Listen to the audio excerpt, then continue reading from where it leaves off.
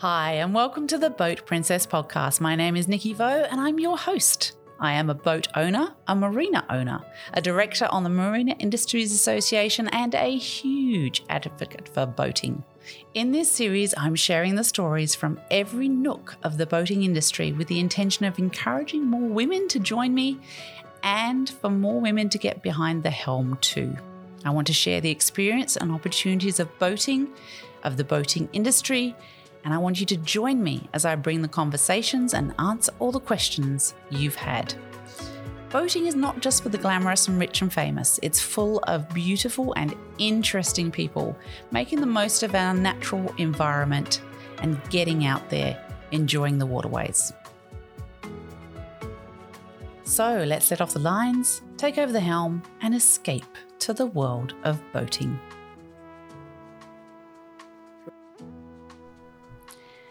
Hi everyone, and welcome to another episode of the Boat Princess podcast. I am here with Nicole WATTS. Now, Nicole is a director at New South Wales Transport, Maritime? Both. Yep. So good. And I want to talk to her because she's got an amazing career that we're going to explore with her. But let's start with a really cool thing. You've got 3 letters after your name, which not all of us have, and that is PSM. Tell me about that, Nicole. Yeah, look, thanks for having me, Nikki. And yeah, look, the PSM is for a public service medal that I was awarded in the 2016 Queen's Honours Awards. So I, at the time, was working for Service New South Wales. I was part of the startup of that. And it was some of the work we did in that space. So that was transitioning roads and maritime services over to those service centres and making it more digital, customer-centric. So yeah, quite exciting. I had to practice my curtsy and go into Government House, and yeah, definitely a career highlight. Oh, that's amazing. I have to say, as a consumer, I really noticed a difference from RMS to Service New South Wales. You suddenly became as if you weren't a government operation, that you were a corporate operation that focused entirely on the customer. How did you make that transition happen? Yeah, look, I'm really pleased you noticed that because that was very intentional. So we deliberately took the teams out. I remember going and sitting at the Four Seasons with a bunch of staff, management staff. We had a number of consumer groups that we consulted, and it was all about let's tear down the glass walls. And I don't know if you remember in Roads and Maritime Service, the staff were behind the glass. I mean, now probably pre-COVID, it wasn't a bad idea, but at the time, we went, no, we want to actually engage. And how do we make it a better experience? Because every single person you would speak to would dread it. Go, oh, got to go, spend 40 minutes or an hour lining up. So it was all about, let's have a concierge, someone who greets you, works out what you want and how you can best get that outcome.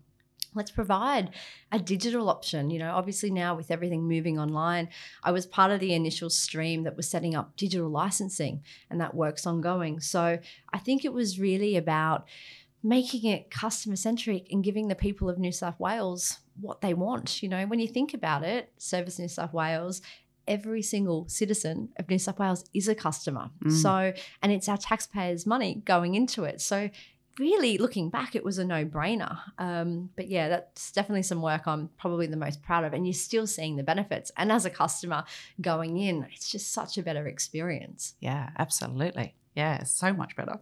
Because government customers are kind of a guaranteed customer, right? They have Absolutely. to do these things. We have to register our car. We have to get our license. We have to get our boat license. And we have to go to those offices to do that. So, yeah, to turn that around from we know you've got to come in and do it anyway, to well, let's look after you it was amazing transition. Well done. No, thank you. And look, I can't take all the credit, but certainly, worthwhile being a part of and something I'm still to this day really proud of. Yeah. So let's go back to your childhood. I look at your career on LinkedIn, very good LinkedIn, by the way, and you have, to me, performed the best you possibly can in every role that you've done. So that has in turn promoted you to a very high level. Where do you think that drive, that passion, that work ethic comes from?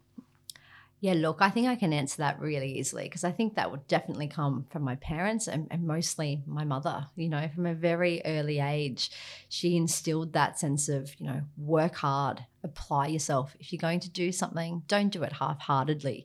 And that really resonated. She was a business bank manager, and I saw her work exceptionally hard throughout her life. We had a few tough times financially, and at one point I think she had 2-3 additional jobs outside of her job supporting our family, and I think I noticed that, and I took it on board. I remember at uni I was desperate to buy a house, which is a bit weird, I know, as a uni student. And I think I had 5 jobs. So I was waitressing tables, wrapping fish and chips. I had a part-time job at Priceline. I was babysitting. I was just so determined. And I pretty much finished uni and bought the tiny 1-bedroom apartment. But I did that, I think, very early 20s.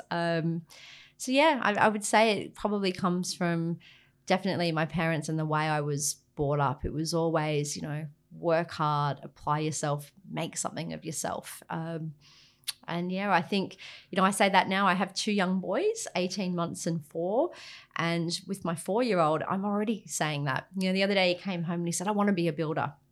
And I went, brilliant. I said, be a builder, that's great. But you could even be a developer and then you can decide what you want to build. And it's not that there's anything wrong with being a builder, but just opening his mind to think big, Yes. even at 4. And I'm sure, next week he'll want to be a, spaceman, or, Fireman. astronaut or something. But I think just at an early age, it's so important to have those chats and encourage people to think big. Yeah, and not limit themselves. Yeah, absolutely. Yeah.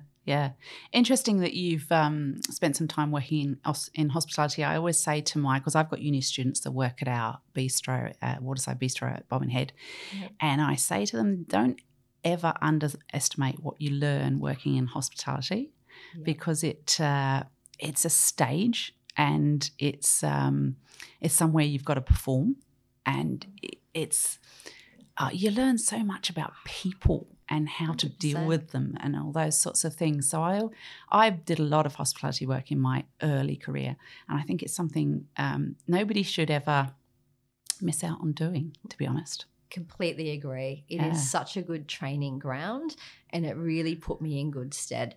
It's funny, I've done, university degree, and I look at, I've done a graduate certificate. I'm just about to embark on an executive master in public admin.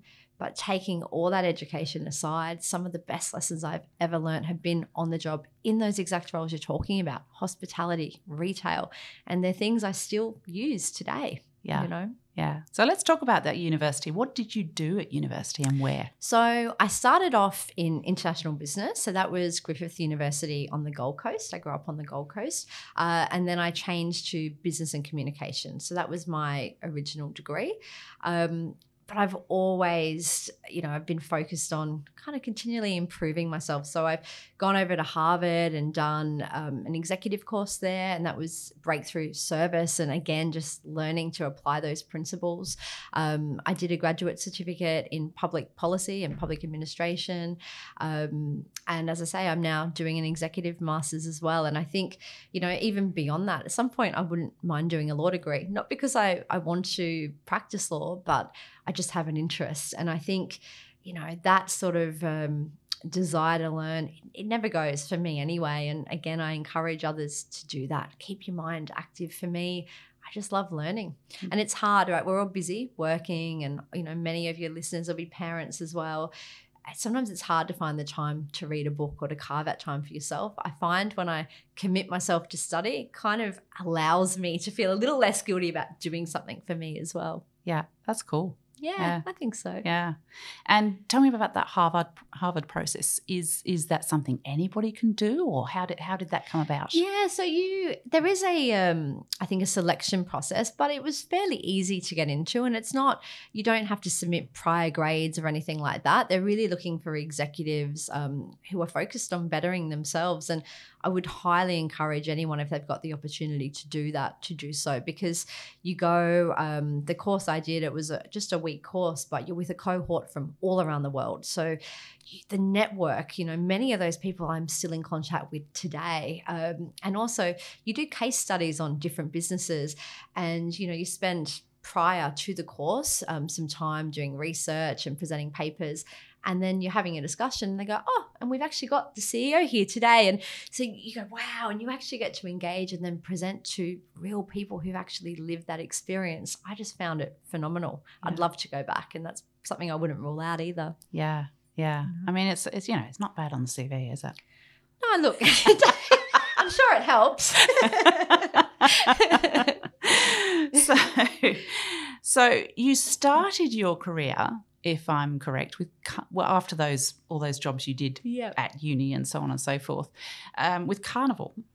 Yeah, and that was actually a bit of a whim, to be honest, because I finished uni and I went, where do I start? What do I want to do? And I don't know, I'd always wanted to travel, and I had a friend who went and ran away and worked on cruise ships, and I thought, oh, that sounds great. So I applied, and I started off in sales. So literally as the onboard sales manager, so selling cruises to people already traveling. It was an amazing opportunity. You would work 7 days a week, but I would say every night was like a Friday night. Every morning, unfortunately, was like a Monday morning. But, every second, third day, you'd be in a different country. I did a lot of European seasons and a couple of world cruises as well. And really, I was paid to see the world and grew my career whilst I was there. I became the commercial manager. So again, that was looking after sort of all the onboard concessions, the casinos, the shops. But again, built a great network, and just, you're working with so many different cultures, different people. Again, you talk about hospitality being a good stomping ground and that customer service. Well, you're living with your customers. And I think I learned so much from that as well. Look, I did that for a few years, and to be honest, I probably could have done it forever. It was only that I went, I probably should at some point settle down and meet someone. And, you do miss out on sort of birthdays and special events back home. So I decided to sort of end it. But to be honest, I'm envious. I still have friends in the industry, and, I'll be in the office and they're on the Greek islands or somewhere, and you go, oh, maybe I should have stayed. But no, it was a great start. Really, really lucky to have that opportunity. Yeah. Cruises are they're quite incredible, aren't they? They attract so many different types of people. Definitely. And having been on one myself, it's kind of like a demographic experiment, There's some people that head towards the casino. There's others that always go to the buffet and never go to the fine dining, and vice versa. And it's a fascinating world to work in, I can imagine. Yep. Yeah, it really, really was. And look, I spent 8, nearly 9 years in the UK. Off the back of that, I met connections. I worked at Harrods. I did a few things, to be honest. I think looking back in my early 20s, I sort of just went with the different opportunities that were presented, and I probably didn't have a path, which is very unlike me. Yeah. But I would not change it, because I think that those skills and the connections have landed me ultimately where I am today. But it's interesting looking back, I didn't sit down in school or even in uni and go, I'm going to go and work on a cruise ship. Yeah. Kind of just happened. But I look back and go, thank goodness I did. Yeah. Yeah. You sound like a person, which I always advocate for, listen for opportunities that come your way. Some people are sort of closed-eared to what might be in front of them in a conversation, which could actually be an amazing opportunity for them. Absolutely. But if we listen for them, we can often, luck that some people refer to isn't necessarily the case. Often it's, I heard that opportunity, I took the risk, I went for it. And you sound like you've done a lot of that in your life. Yeah, I think so. And you know what? I think you're absolutely right. I think, for all intents and purposes, it's great to have a plan in life, but some of the best opportunities that'll come your way won't be on your plan. And I think you're right, being open to that. When I look at, many of the people I look up to, they've also been very much like that, and I think even looking at, some of the more famous people out there who are very, very successful, they've done similar. Some of them didn't know what they wanted to do, even in their 40s, their 50s, and they've been really open to that. So, yeah, I think it's a really interesting theme to explore. Yeah. So after Carnival, what happened then? I think, look, I had some time working in Harrods, and I kind of put, my main careers on LinkedIn, but I did a few things. Eventually I came back to Sydney. My family were on the Gold Coast, but I'd spent some time in London. And I went, Gold Coast just feels a bit small, so I'll move to Sydney. And of course, I rented a ridiculously expensive apartment right on Kent Street, which was so not practical. Nice spot. You realise, even things like shopping, you can't just pull up at Woolworths. So anyway, it was fun. And interestingly enough, I thought I'd dated a few people in the UK and not had a great deal of success. I just want to meet a nice Australian man, settle down, and focus on career and what that looks like. And I decided by that point I was ready to get out of the cruise ship industry. Look, fast forward, probably I decided to go into government. That was probably Service in South Wales was my next big thing once I came. And by that point I was, 29, 30, I think early 30s. And I think at the same time, I met my now husband, who, would you believe, is English. So I still go back to London, UK every year. Nice. Wouldn't change it. Yeah. But yeah, that was the time where I really went, what do I want to do? And I spent, 3.5 years with Service in South Wales. Really, really enjoyed it. Really felt like the work was meaningful. And what I mean by that is, I realize I'm not a neurosurgeon. I'm not curing cancer. And at times it can be hard to find value or see the importance. But Service in South Wales was the first role I had where I felt like it was having an impact, even if it was saving people a couple of hours. We used to sort of say, you have people from birth to death, you're issuing birth certificates, you're issuing the death certificate. You would also see people at the hardest points in their lives. So if you could streamline that and make it easier, it felt meaningful. So I really enjoyed that. But during that time, again, I spent a lot of time at Apple and working with Apple because I love their service model. I love the technology. And again, being open to networks, I got approached a couple of times to go and work for Apple. And I said no the first 2 times. And the third time I thought, if I say no now, they're probably not going to ask again. Yeah. And even though I could have stayed at Service in South Wales, I went, what have I got to lose? So I actually went and worked for Apple in a senior manager role. And that was really, really interesting, involved with new store openings, leading the retail teams. You had a lot to do with the US, the head office in Singapore.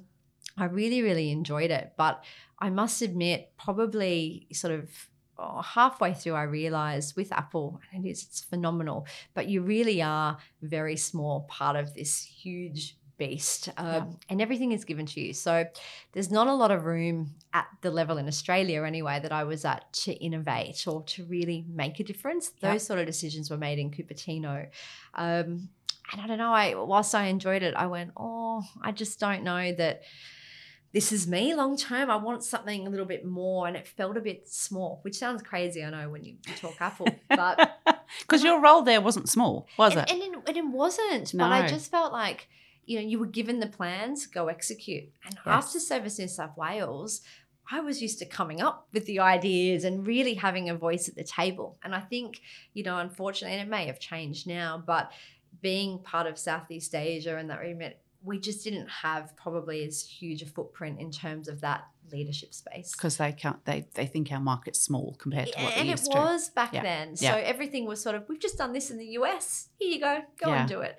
And after a while I went, I'd like to do this. Or I don't know, I just probably didn't find what I was looking for, which was a bit disheartening because I really thought it was going to be, I would stay with Apple. I was waxing lyrical. If you knew me at the time, I had every Apple gadget. I was because they were really at the forefront at one stage, weren't they? They were incredibly innovative. They were everywhere. And it was interesting. I think halfway through I went, whilst it's Apple and this is such a great opportunity, I actually am not loving this as much as I thought. Yeah.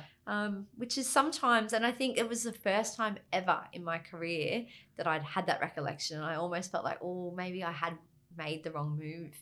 Yeah. So look, I thought I'd see out at least a year because I was conscious of how that would look on my CV and also not wanting to disappoint the people who'd believed in me and the network. But I decided that I wanted something else. And then I came back to, again, what do I do next? Like, it's hard because I didn't really have this plan and I'd done sort of random things that I'd enjoyed. And And again, I'm scrolling through, and I think it was Seek back then. And this opportunity at Qantas came up, and I've always loved to travel. And I think, since my cruise ship days, I think I'd visited over 100 countries then, and every opportunity I had, I would travel. So I applied, and I remember sitting in a room. There were quite a few, a couple of hundred applicants, and it was a full day of exercises, and you'd be judged. And I didn't know how it would go.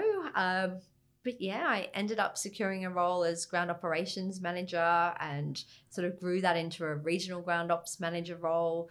And that was responsible for sort of all your baggage handlers, your ramp assistants, your customer service teams. And it ended up being a phenomenal career. One of the great benefits with Qantas is, you obviously get staff travel. So I was able to do a lot of travel all around the world, but also an opportunity to really reshape the culture at Qantas and to find we had a lot of sort of blue collar staff. And I don't say that derogatorily. I mean, they're amazing people, but incredibly vital. But very different. I remember my first day at Qantas, and I don't know if I should say this, but I will. And they went, "Oh, you've come from Apple." And one of the, the baggage handlers showing me the iPad, and there's a girl bent over, and we'll leave it there in the bikini. He went, "Oh, I probably shouldn't have showed you that."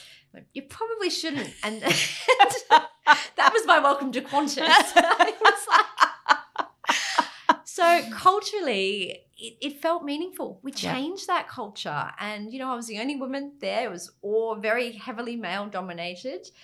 But again, it was opening their eyes to different possibilities. We got a lot more women working out, because guess what? Women can lift bags too. Yeah. Women can, actually manage the ramps.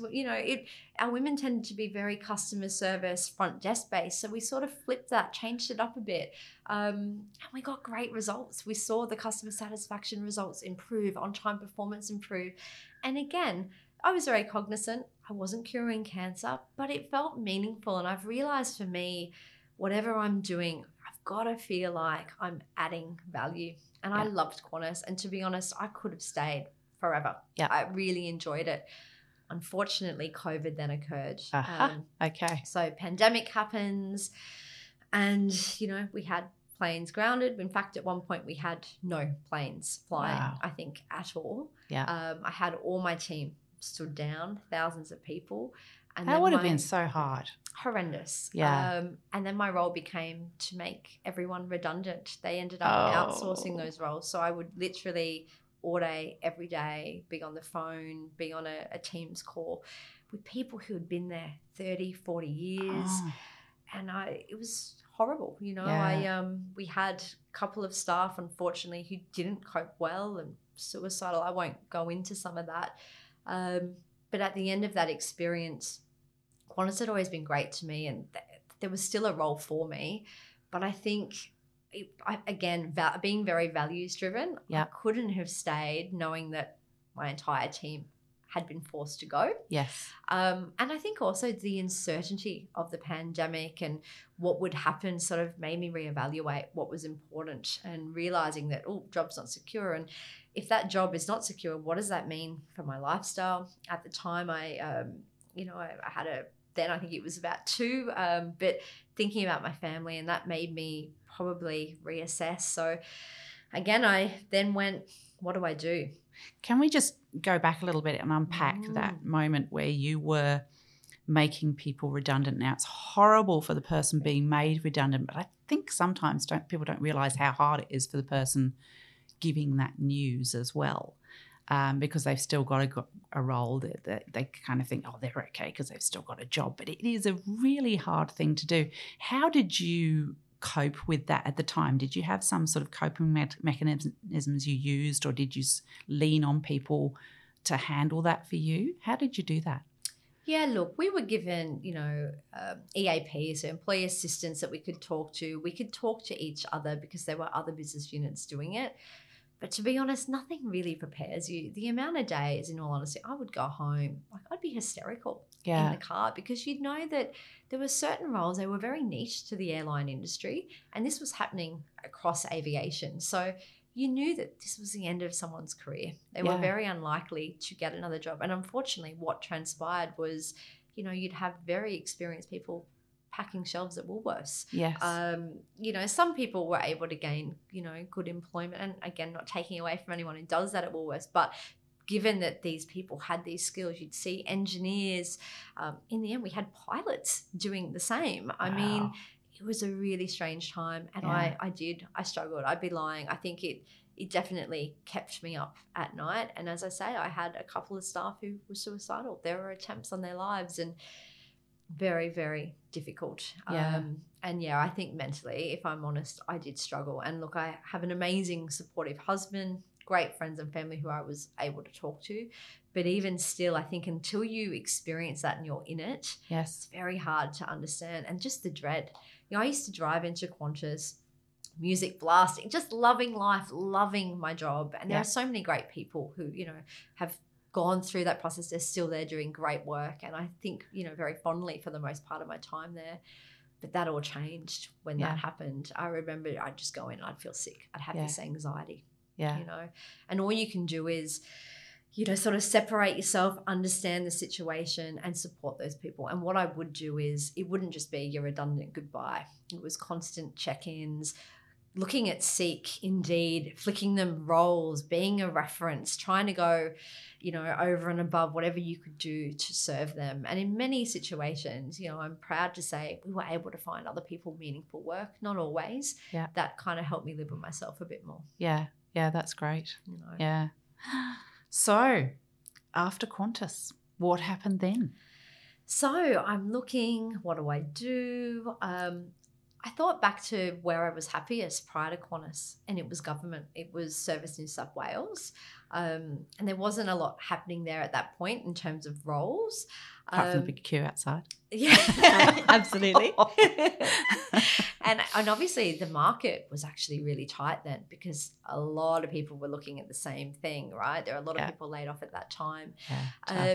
And so I looked at Transport for New South Wales. There was actually a role in the Rail Ops Centre in Alexandria. And okay, just before we go into that, I mean, you've done Carnival Cruises, you've done, I know you did Westfield for a while as well, right? You've done Harrods, you've done Service New South Wales, you've done Apple, you've done Qantas. What makes you as a woman go, oh look, there's a position in train ops, I'll just go into that? What makes you do that? Where do you get that confidence from to do that? Yeah, look, I think I'd sort of done transport a bit. You know, I kind of went, oh, airplanes, trains. I know that's a bit weird. And I thought it's government. And I wasn't probably too caught up in the actual role, because I think when you're in leadership, it's about inspiring your people and engaging your people. So sometimes I don't necessarily look at the role per se. Again, I look at where I can add value, and I was probably more focused on that. But I've also learnt to back myself. And sorry, you know, I skipped over Westfield. We could probably unpack that, because that was actually another chunk before Service in New South Wales. And sorry, I got a little bit caught up there. But I look at, you know, often the roles I've had, you know, would a male not apply because he didn't have the confidence? Or no, wait, they just put themselves there, they throw their hat in, and even if they don't have the skills, and I've got many male colleagues who do that. And for a number of years, and I will probably throw in Westfield very quickly, and I hope I'm not confusing the listeners, but I remember I was a shopping centre manager at Westfield, an assistant shopping centre manager, had a couple of stints in the shopping centre manager role too, but there was a development happening in one of the centres. And at the time, it was going to be a lot more work, you know, working at 2 a.m. in the morning. And I went, oh, I should negotiate my salary, but I feel a bit awkward. I never asked. And I remember speaking to some of my team a couple of months down the track, they had all negotiated their salaries, renegotiated $50,000, $70,000 more. Wow. And then I went and had the conversation post and was told, oh, look, all we could do at this point is an extra $3,000. I then left Westfield. But that was a good lesson. Coming back to what you've asked me is, I've learned to back myself, you know. You don't ask, you don't get. You don't try, you don't get. What is the worst that can happen? Someone says no. And I find often in speaking to women, both colleagues, people, you know, within my team, for some reason there's this fear to ask the question, to put ourselves out there. And I don't know where that is driven from. And I hope today, if we unpack this a bit more, we can give some advice to our listeners to actually say to them, back yourself, trust in yourself, because what's the worst that can happen? Yeah, You know? exactly. And this is a good example. I put myself out for that role. I was unsuccessful. I made it to the top 3. And the person who got the role actually had experience in rail operations. I did not, so it wasn't a great surprise. But the recruiter said to me, look, they were really happy with your interview and there's some other director roles coming up. Would you be interested? And I went, well, yeah, I would. Please, keep me on file. And I kept in touch with that recruiter. I didn't hold out great hope. And I must admit, I sort of thought, oh, that's probably just lip service to make me feel better. Yep. But funny enough, I think it was sort of 6-7 weeks later, I get a call. Nicole, we've got this role. It's in Maritime. And it's also Wollongong based. You said you were based in Wollongong. Would you be interested? And I went, well, Maritime, I haven't really had a lot to do with, the boating industry. And sort of, again, that doubt crept in. But I went, yeah, why not? Send me the job description. And I had a look. They went, oh, look, it's closing today. So if you want to apply, you need to have your application in by 5 o'clock. And I went, what have I got to lose? So I did a bit of, I put my application in. I did a bit of research. 2 days later, I interviewed for my current role. And again, it was COVID. So it was all on Teams. And I remember actually quite an awkward interview because halfway through there was a delivery man and he was very persistent. He knew I was home and he's buzzing. I'm thinking, oh God. And I'm like, sorry, excuse myself from the interview. But yeah, taking that gamble has paid off. And interestingly enough, it was, a few months of interviews before they decided on the candidate. And 2 weeks after the first interview, I discovered I was pregnant with my second child. Wow. So, and which was exciting, but also I went, oh, this is a bit awkward. And, how do I navigate this? Because all the interviews are on Teams. Like, do I just kind of get up at some point and show I've got a bit of a bump? And then I went to, I don't want to be discriminated against. And I had faith that I wouldn't be. Yeah. But I just didn't intrinsically trust that maybe I wouldn't be looked over. So I went through that process. Fortunately, I was offered the role and then went, well, I can't accept because I want to have integrity here. I need to be honest.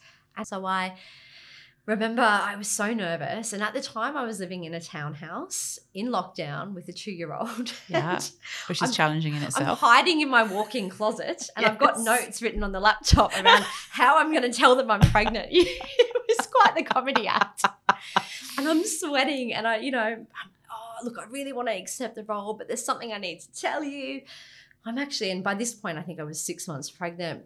And I have to, call out my executive director, Mark Hutchings, at the time. He went, oh, brilliant. That's great. Well, not an issue. And he just continued to talk about the role. It wasn't even a blip on his radar. Yeah. Afterwards, he sent me this amazing email around, how supportive he is of women and all of this stuff. And I kind of went, wow, is this for real? And 2 years later, I can tell you he absolutely was for real. The experience has been phenomenal. So I took the role, had 14 weeks in role, and then took 3 months maternity leave, which again was interesting during lockdown. And then came back into the role. I decided purposely to have a shorter maternity leave because, again, I wanted to do the right thing by the organisation.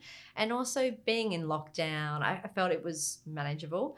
That's another story. That was probably one of the hardest periods of my life. Yeah. But, the gamble paid off. And it's interesting. I didn't have a boating background. Yeah. But the work we are doing is so meaningful. It's very life-saving. Important. Very, literally life-saving. Yeah. And I love it. And it was the best move. And now I can see a path forward. You know how it's almost, I'm 40 now, 41 this year. God, I hate to say that out loud. No, don't worry, babes.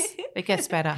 But 40s is actually your best, I reckon. Do you reckon? Oh, excellent. It's so good. Okay, that's great to hear. Yeah. I must admit I wouldn't want to go back. Every year I think it just does. It gets better and you have that level of confidence.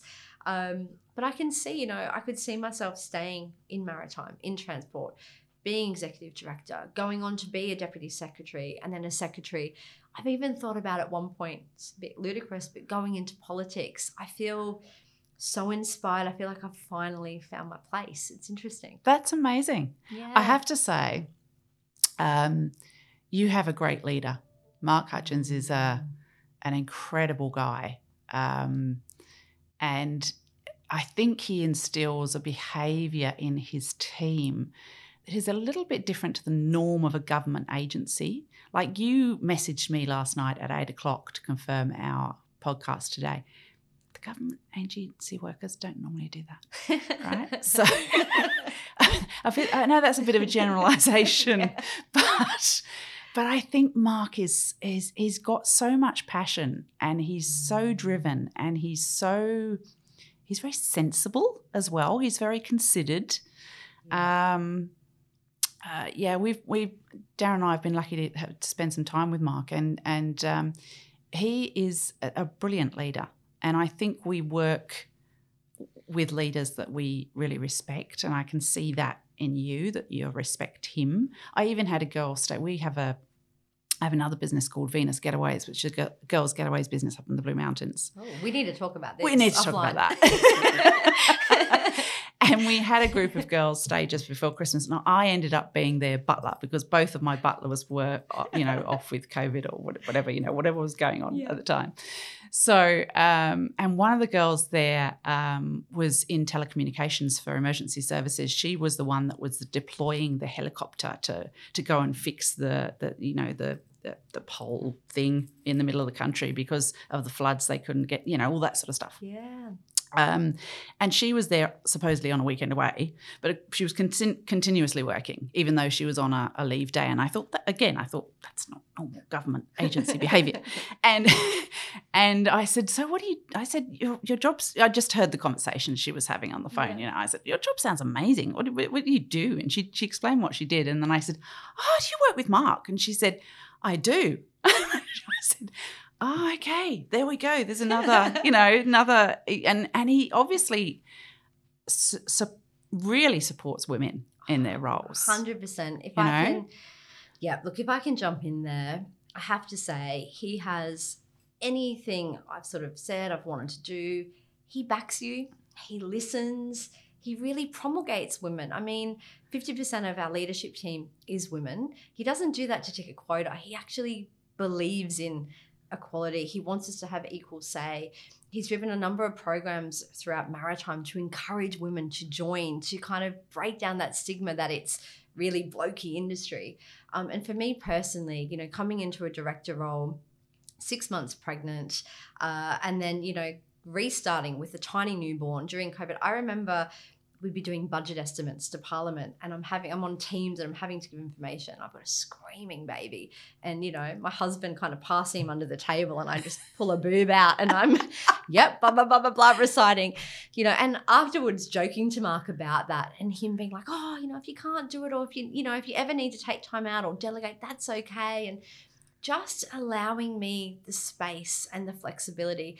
And you know what? I made it work because he's always given me so much flexibility and backed me. I've wanted to work 10 times harder. And I can tell you right now, I would do anything for him and for Maritime, whether that is on a weekend, after hours, I will make it work because he and our organisation makes it work for us. And it's amazing. I think it's finding, and I would say this to women listening today, it's so important that you find your mark. You find an organisation that will support you, because people say, can you have it all? And wow, you've got, sort of 2 young kids, and how do you do it? You know how I do it? I have an amazing network. I have an amazing boss who allows me to do it. Also marry well, having an amazing husband, family.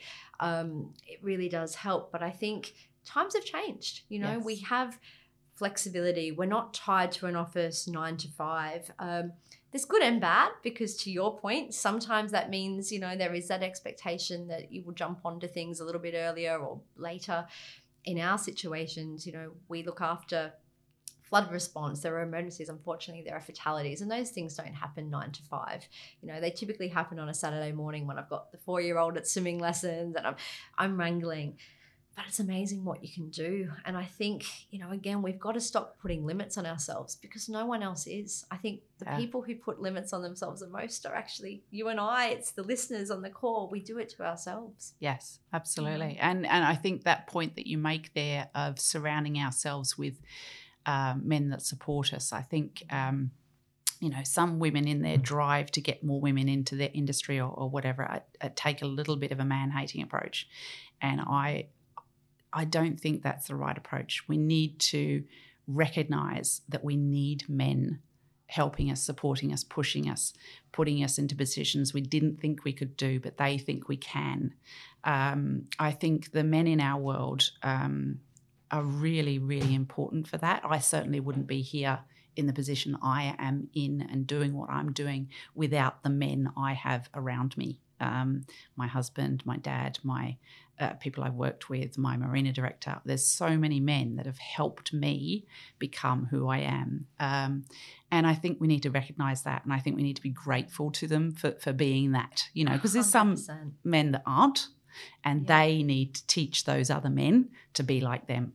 So could not agree more, Nikki. I think you've really just hit the nail on the head with that. And I hope, and the 2 boys I'm raising, I want to raise them to support women and to understand the challenges, that unfortunately it still isn't equal. You only have to look at, and we won't get into it, but, the gender pay differences and different things going on. And also, representation. I'm lucky. I work for an organisation where we do have equal representation, but I'm not naive enough to think that is the case across the board. It certainly isn't. So I think as women, it's absolutely recognising those men in our lives, celebrating those men, encouraging that, but also where we can, teaching, if you've got boys, if you have girls, having these conversations at a young age too, so they grow up to support women. I know of friends who are, you'll laugh at this maybe, but they're teaching their little boys around, what periods are at a young age. And if a girl, this happens, give her a tampon. Yeah. Do this. And because they don't ever want, a girl to be in a situation where she's embarrassed in class. They want to raise the kind of men that bring women up. And I think, wow, because I don't know that when I was in school that was happening. I remember if, God forbid, a girl had an accident or, the boys would all laugh or they'd throw around the tampons if they found it. I think times are changing, and I love hearing these kind of conversations because I think it's not just in the workplace where we can have this change, it's at home as well. I agree. I think parents of women that are parents of boys have a kind of a responsibility to handle that. I have 2 boys too. So, but they're a lot older than yours. Let me know what stage it gets easier. We can talk offline about that. But I have to say, my 2 boys are my world, and I'm so incredibly proud of those human beings. But my youngest is in a very good relationship with his girlfriend, and she said a beautiful thing to me the other day. She said, I have learnt by being with Liam that I can be treated well.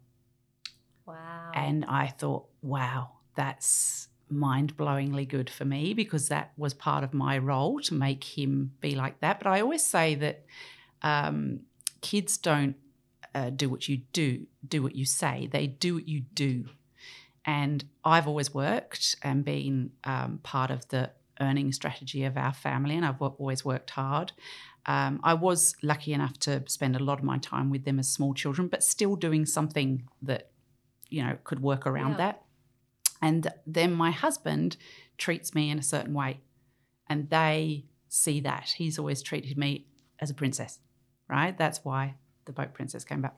So them seeing that is an understanding of, oh, okay, that's how we treat women. Yeah, absolutely. And how impactful is that? Yeah. And I think it goes full circle because now they're treating women that way. Yeah. So I think, it's a really worthwhile conversation. And I know I love where we're at right now. I think there's a lot of opportunity, don't get me wrong. But when I look back at sort of where we've come from, going into the future, I'm so excited for the women who are coming up, the women who are in school now, and the opportunities they're going to be afforded and the support they're going to have. Yeah. Yeah, it's awesome. I love seeing it. Yeah, it's so good. Same. So you're doing an exceptionally good job on this podcast. Oh, thank you. I know you've been thrown into the media spotlight a bit more than maybe you have been in your past career recently. Yes. Yeah, because you did a presentation to the Boating Industry Association. Mm-hmm. That's how I said, I've got to talk to her. And then you were on 2SM, and then Channel 9 through a moment at you. How was that for you? Tell us about that experience. Look, the Channel 9 one was probably the highlight or low light, depending on which way you want to look at it. That was a live interview, and I don't know how many of your listeners have had that experience, but I had the questions literally a second before they went, "Oh, we're kind of going to ask you this," boom, and they wanted to line me up with the screen so it presented well aesthetically, so that I'm balanced on 3 boxes. I'm in 6-inch heels. If I move an inch to the left or right, I'm going to topple over. I'm dripping with sweat. And then it's go, and you've got someone in your ear asking you all the questions. Look, very, very nerve-wracking. But again, what an opportunity. And I will never say no to SM. These things are never easy, and you're always nervous around what you're going to be asked, if you're going to be asked something contentious. Working for government, things can be political, and there are things you can't really talk about versus things you can, and wanting to make sure, you're really selling your agency right, but being truthful and I guess, as transparent as possible. But it's a lot going on in your mind when you're answering those questions. Absolutely. And as uncomfortable it is, I'll never say no, because we have this role to play, particularly in maritime, where we can, my job is education. Yeah, we do compliance. So we're out on the waterways, making sure that people are following the rules and the handbook. But ultimately, we want to educate. We don't want to get to a serious incident. We won't want to give infringements. We want to encourage everyone to follow the rules and be safe. Since summer, the start of the boating season, we've had over 120 incidents. We've had a number of fatalities. It's absolutely devastating. Yeah. And more often than not, when we look at the incidents, it's simple things. They don't have a life jacket. They haven't checked the conditions. They're not familiar with the local area or the waterway, the changes that have occurred. So when I get a media opportunity, as much as I go, "Oh, I don't want to do it," or "I don't want to drive into Sydney," it's not about me. I kind of flip it and go, who can I get? And if I can save one life, if I can prevent one incident because someone hears that message, then it is so worthwhile. It's worthwhile me potentially looking like an idiot for 15 minutes. So I guess that's my take on it. And I've really been putting myself out there for these opportunities. And yeah, it's been radio. As you say, we had the Channel 9 interview. Prior to that, I do a lot of local media as well. And for the most part, it's overwhelmingly positive. And when it isn't, it gives yourself a good, opportunity to have a laugh at yourself. And, my friends have a good laugh too. That's happened occasionally. But yeah, I think it comes back to some of my earlier messaging, Nikki, around we just have to put ourselves out there. Just believe in yourself a bit. Because had I not, even the boating industry presentation, I'll be honest, I thought, oh, it's going to be a bunch of guys. And it was. I think there was... And they really know their stuff too. 2 other women there. Yep. And you're getting up and it's nerve-wracking. And I don't have a maritime background. So I'm almost 2 years enrolled, 20 months to be precise. And some of this stuff I'm still learning because, again, my role is really around that leadership, cultural change, engagement. I've got experts within my team who know the technical aspects. So I'm still learning. And you think, oh, what curly question could I be asked? But when you put yourself out there, for the most part, people are respectful. If you don't know a question, you can always take it on notice. A little bit harder to do on live TV, but it's certainly easier in a presentation. Yeah. But people generally are kind. The interviews go well. And as I say, the odd occasion, if it doesn't, it's a good opportunity to reflect and laugh.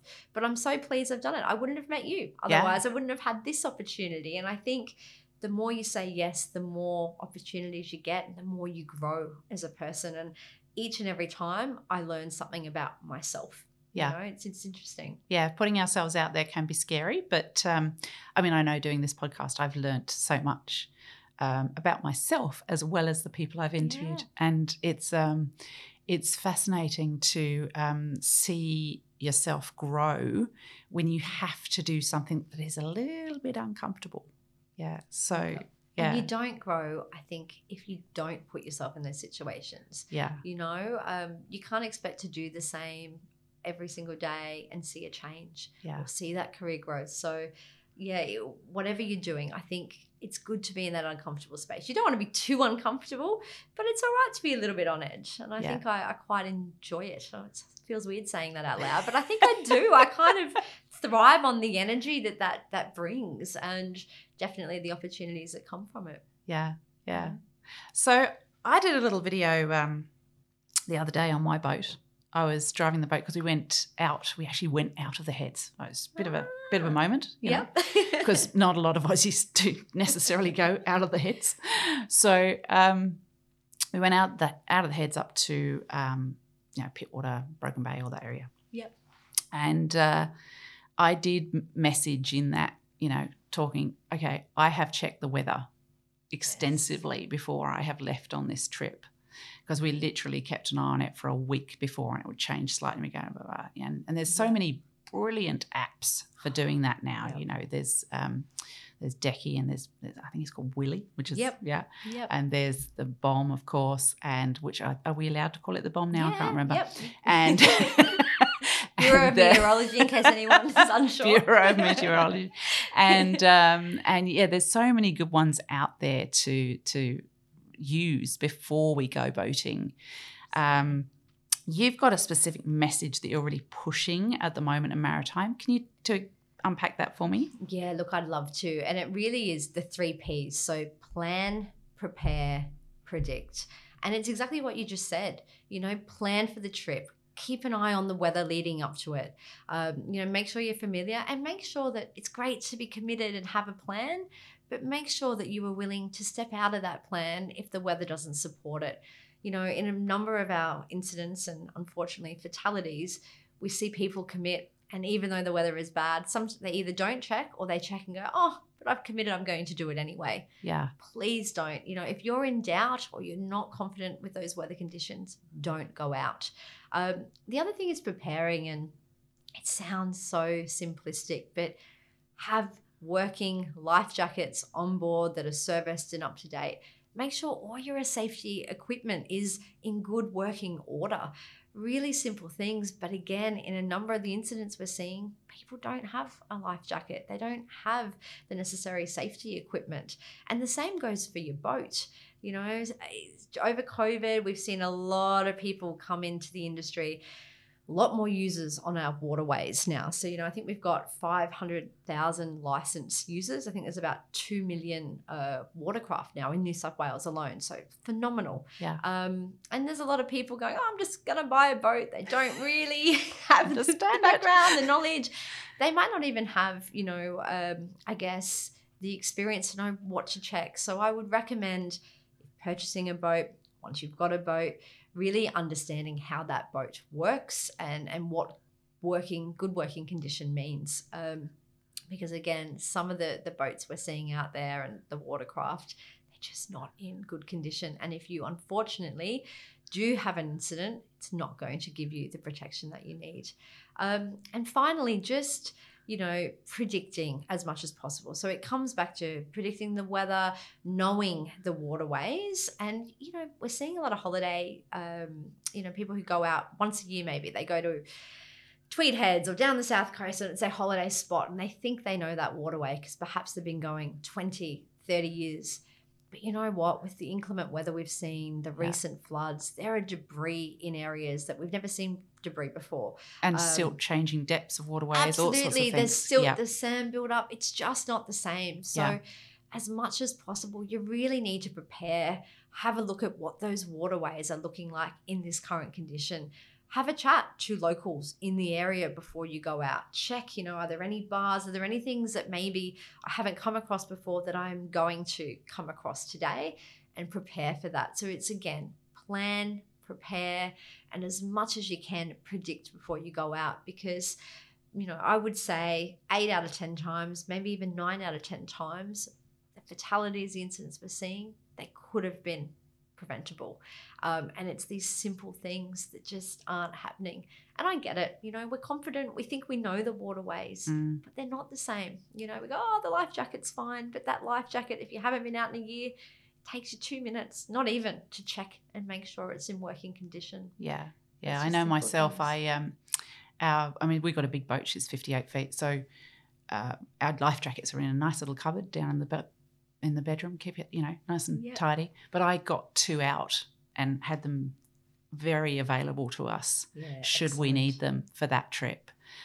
We also registered in with Maritime. There's a fantastic app, isn't there? Yes. That if you're going outside the heads, you say, I am travelling from here to here. And then they know that oh, they haven't got to where they should have got to by this time. We need to investigate what's happened there. So because you check in when you're leaving, you check in when you get to your destination. If you haven't reached your destination, they then know something may have gone wrong with that boat. We need to maybe go and look for them. Absolutely. I think that's a fantastic system. And again, it's just an extra precaution. It's no different to sort of smart traveller. If you're going overseas, you register. I think, that's a really good point. And similarly, I love that you actually got the life jackets out, because potentially might not be as helpful in the cupboard, or it's really simple stuff. But again, it could just save your life. Yeah. We had a boat capsize last week, and thankfully 2 young children, parents, all in life jackets, all saved, all happy and healthy. That could have been a very, very different outcome. In fact, I can guarantee you it would have been a different outcome, and a very tragic one at that. So I think, it's just not overestimating or underestimating, more to the point, the conditions, your level of confidence with the waterways, and just taking a few precautions. At the end of the day, we want everyone to enjoy it. We are so fortunate to live where we live, have these amazing waterways, and thankfully, I'll touch wood, but we've had a great summer, and let's hope the sunshine continues. But a few precautions is all it takes to make sure you can enjoy it safely and you can continue to enjoy it. Yeah. And I think there's some really simple safety messages I'd like to get out there for boating. I do a little safety, when I've got a group of people on my boat, I do a little safety briefing before we go out. And it's just simple things like, this is where the life jackets are. If something happens, listen to what the captain says, or listen, if that's me, that's me. And also, 3 points of your body onto the boat, holding on at all times when you're walking around. So it's 2 feet, 1 hand usually. And just those simple messages, especially for people that have never been on a boat before, they'll make a certain assumption that they're going to be okay, but they may not know that you might hit a wave at any point. And if you're not holding on with those 3 points, that could be a bit ugly. You could just fall over really nastily, and then you're in a really different situation. And the other message I really want to get across is babies. Yes. So many people take their babies on a boat, and they'll have them in their arms, so they assume that they're okay, but and they don't have a life jacket on them. Please go and get a correct size life jacket for that baby, and put that baby in a life jacket the whole time they are on that boat, because they sink like stones. Absolutely. And you wouldn't put a baby in a car without a car seat and all buckled in and industry approved. I think that is such a very valid point. It's madness that people, and, I don't want to be disrespectful, but that they think that's okay. Yes. And it's just that education piece, because we all, we hope that we're going to go out and have a great time and return safely. But it's, again, that preparation piece. It's so important. If you prepare for the worst, hopefully you'll have, the best will occur and it'll be fine. But we're just not seeing that preparation. And I have to be honest, there are times where, certain incidents, I want to pull my hair out, because you think, what is not getting through? Yeah. We have in our business plan, we want 0 fatalities. We're trying to work hard towards 0 fatalities. And we've got boating safety officers out 365 days a year doing compliance. Similarly, we've got boating safety education officers. I don't know if you know this, Nikki, but we go into schools. We're now embarking on a virtual reality program where we can teach local kids how to navigate local waterways as they get their boat license. I mean, we're investing heavily in all of this, but none of it is worthwhile if people don't actually listen and take that messaging on board. And it's sad when sometimes I feel it perhaps is falling on deaf ears, or people are hearing it but just not putting it into action. So we will continue to do everything we can. It's our job. I'm sure it's coming across. We are so passionate about people enjoying the waterways safely, but we really need people to take on notice what we're saying and to really apply it, because 1 fatality is too many. 1 incident is too many. And the numbers we are seeing, it's just not good enough. And we want people to be safe. Yeah, absolutely. So on that note, we'll do a couple of questions just to finish up. Sure. What excites you the most about being in the boating industry? Look, I would probably say it's an exciting industry, isn't it? Anyway, I think there are so many components of it, but I would probably say I just love how it brings people together. Boating in general, we weren't a huge boating family, but my recollections of being out in the water is always being with family and friends. There are no barriers ultimately. And yeah, I know it can be expensive to own a boat, but whether it's a tinny, I just think it's such a great experience. And I feel excited to be able to shape and encourage people to do that again in a safe way and to promote it as well. I think that's the benefit of living in Australia. We have all these incredible waterways, perfect, beautiful settings.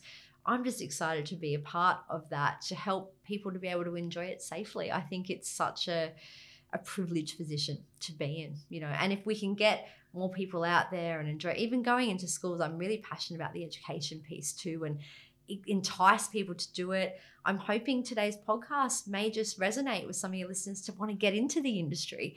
There's always something new happening. There's some great technology. There's lots of advancements, but ultimately it brings people together. It allows people to enjoy the best of Australia, I think. And I really enjoy it. Love that. Love that. So thank you so much for being with us here, Nicole. Really appreciate your time. I know you're a busy girl, so it's great to have you on the podcast. Just one little message to those women out there that may be considering coming into our industry. What would you say to them? Look, so firstly, Nikki, thank you so much for having me today. It's been my absolute pleasure, and I'll be happy to chat to you anytime. For those women, considering a career in this industry, I would just say to them, 3 words, go for it. Don't put limits on yourself. And, any preconceptions you may have, I can almost guarantee it is not the case. We are finding, it's a very welcoming industry. Both men and women are very, very welcoming. We've got more and more women every day entering the industry, and for the better. They're bringing some great skill, experience, adding a different lens. So I would just say, go for it and reach out. If you've got any questions around how to get involved, by all means, look me up. I'm more than happy to have those conversations as well, because we want to encourage women in this industry to grow and be a part of it. Fantastic. Thanks so much, Nicole. Really appreciate it. And I hope our listeners have enjoyed that podcast. And I shall see you on the water soon.